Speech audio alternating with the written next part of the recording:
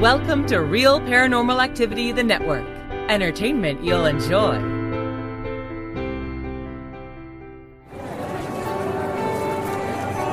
You are listening to an RPA production where people gather.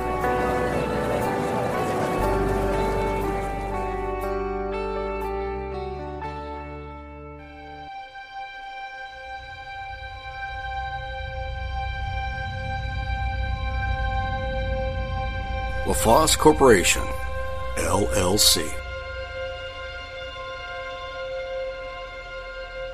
Hello, my Mysterians. This is Terry from Texas, your presenter on Terry's Mysterious Moments. This week I would like to talk about abandoned amusement parks. There's nothing quite so sad as a closed or deserted amusement park, be it a seasonal closing or a total shutdown due to financial failure. To see the rides which give so much pleasure in many cases and causes so much terror in other cases sitting idle with no movement other than a gentle rocking due to a light breeze is just sad. I don't have any other words for it. To sit within a closed park and be able to hear the sounds of calliope music, live shows in the park, voices raised in pleasure or terror on the rides, the sounds of the rides themselves. Those are the sounds of a park's haunting. Lake Dolores Water Park is an abandoned water park off Interstate 15 in the Mojave Desert in the community of Newberry Springs, California. It is operated under numerous names in the past, including Lake Dolores, Rockahula Water Park, and Discovery Water Park. Lake Dolores had its beginnings when it was designed and built by a local businessman, Bob Byers, for use by his extended family. Lake Dolores was named after Byers' wife. The initial phases of conception, planning, and construction took place in the late 1950s and early 1960s. An expanse of arid land on the eastern edge of the Mojave Desert, 100 yards from Interstate 15, was chosen for the project. The area contains underground springs fed by the Mojave Aquifer. Lake Dolores, the namesake body of water, is a 273-acre man-made lake fed by those underground springs. In May of 1962, a small, basic campground adjacent to the small lake was opened to the public. Enthusiasts of motocross and people traveling on Interstate 15 between Los Angeles and Las Vegas gave the campground some business. Over the next 25 years, rides and attractions were added, and the site evolved into a water park, which was advertised on television with the slogan, "The Fun Spot in the Desert." The park featured 8 identical 150-foot, 60-degree angle steel water slides mounted side by side on a man-made hill. Riders rode on small plastic floaties which skimmed 40 to 50 yards across the lagoon when they hit the water at the slide's end. Nearby were 2 V-shaped water slides, also roughly 150 feet long, which were ridden standing up. The slides ended about 15 feet above the water, shooting the standing rider out of the end like a human cannonball. This being one of the, if not the first water parks, safety apparently wasn't high on the list of concern. Can you imagine a water park that lets you go down a 150-foot slide standing up? There was also the Zipcord ride, which was an early zip line ride, which riders hung from a handheld device attached to a guide wire for approximately 200 feet at a 30-degree downward angle. At the end of this wire, The hand grip would slam into a blocking mechanism and come to a stop about 20 feet above the water, with the momentum thrusting the hanging rider 20 feet forward into the lagoon. Again, safety wasn't a high priority. In the middle of a smaller adjacent lake were 3 high diving boards and 3 trapeze-like swings hanging from an A-frame structure mounted on a 20-foot high platform. Riders launched themselves from these swings into the lake. Its peak attendance between the early 1970s and the mid-1980s. After a downturn in popularity in the late 1980s, it closed. Rockahula Water Park came about after buyers sold the defunct park in August of 1990 to Lake Dolores Group LLC, a 3-member investment group led by Oxnard, California businessman Terry Christensen, who envisioned a more polished park with a 1950s theme.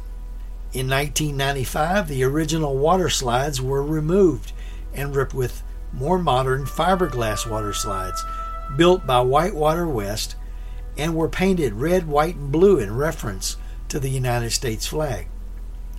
One of the slides was the Big Bopper, advertised as the world's largest family raft ride, and promotion was contracted to Beachport Entertainment Corporation, and the park reopened under a new name on July 4th of 1998.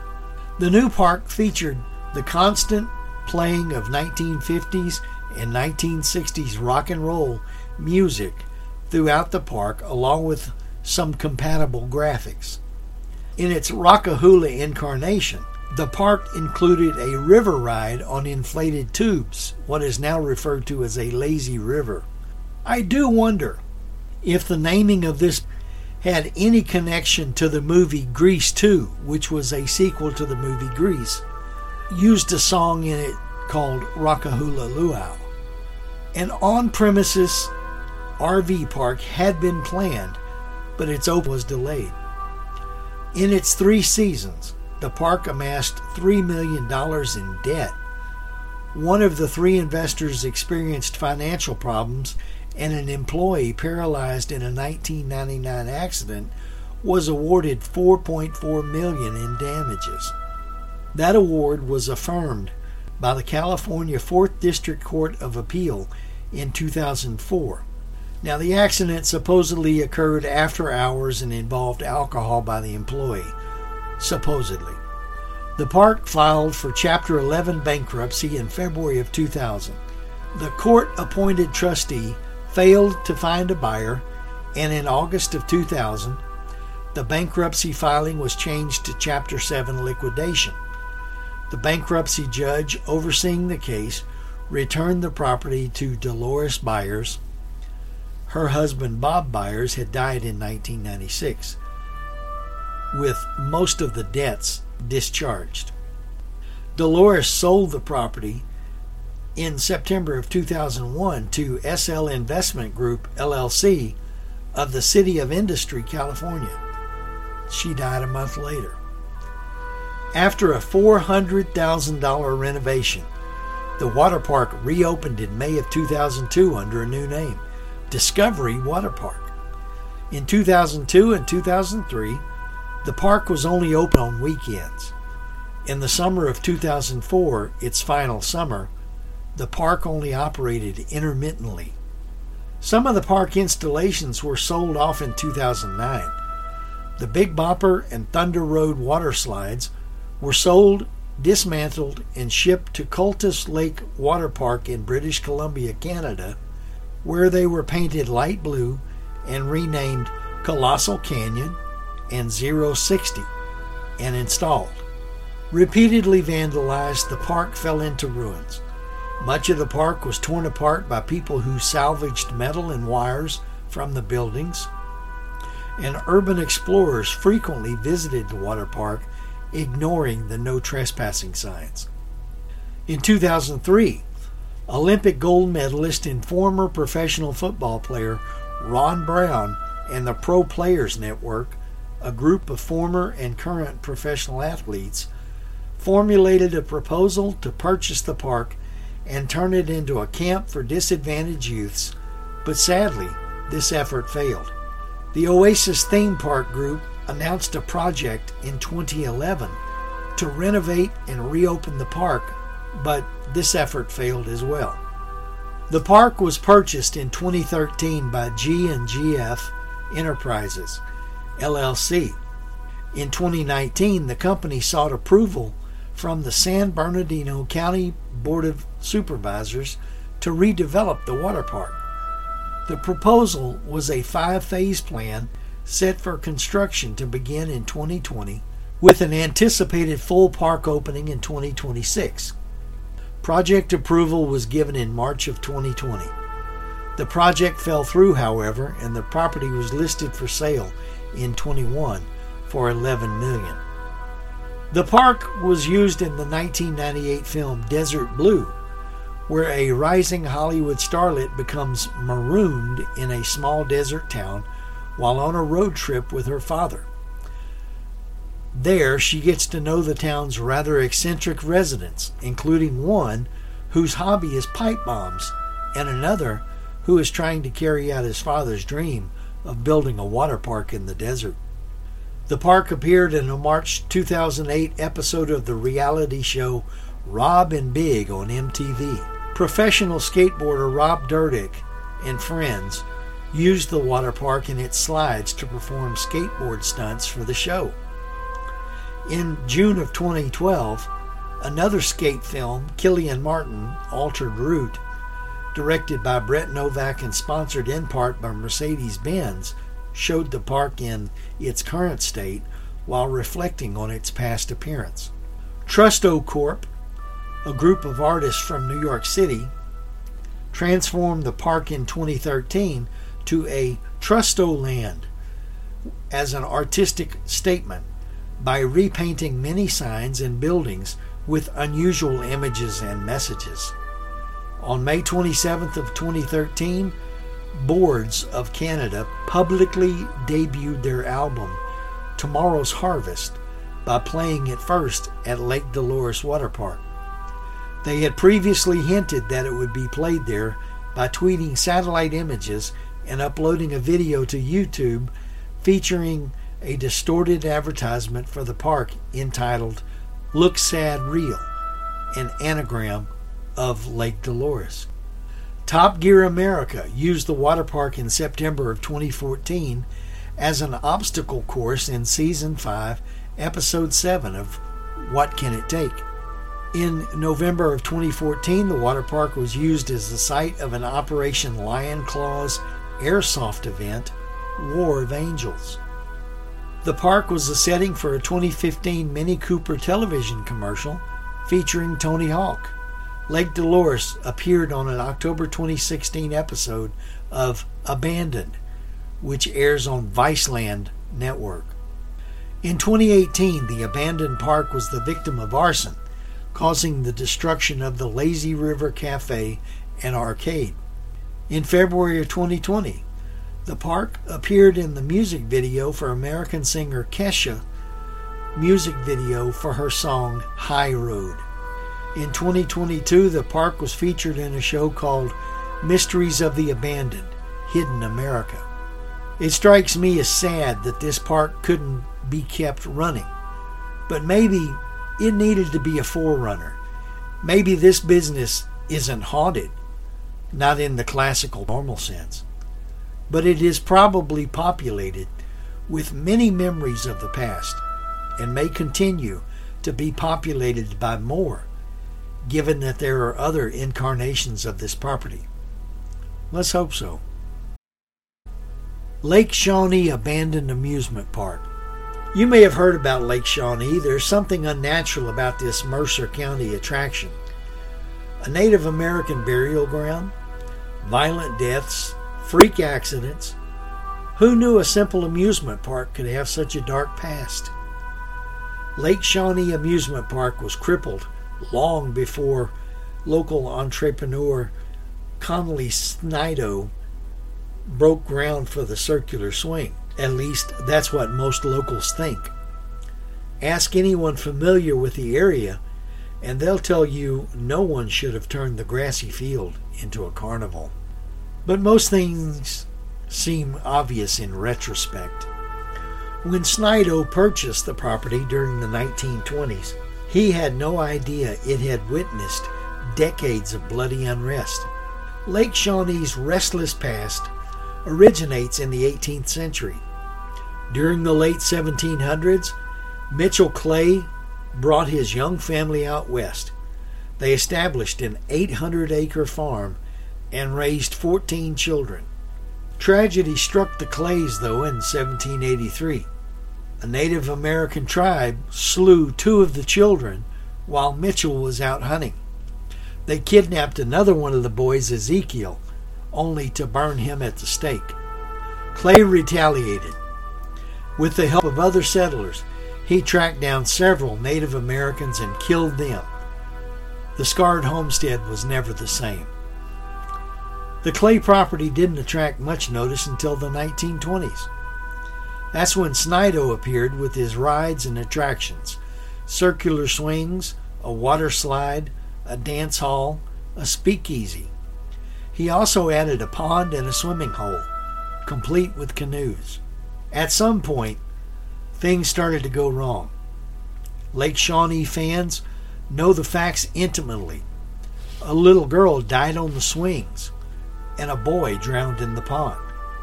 All told, roughly 6 visitors died during the amusement park's brief history. In 1966, the attraction was abandoned. The cheerful turquoise, red, and green rides slowly faded and flaked.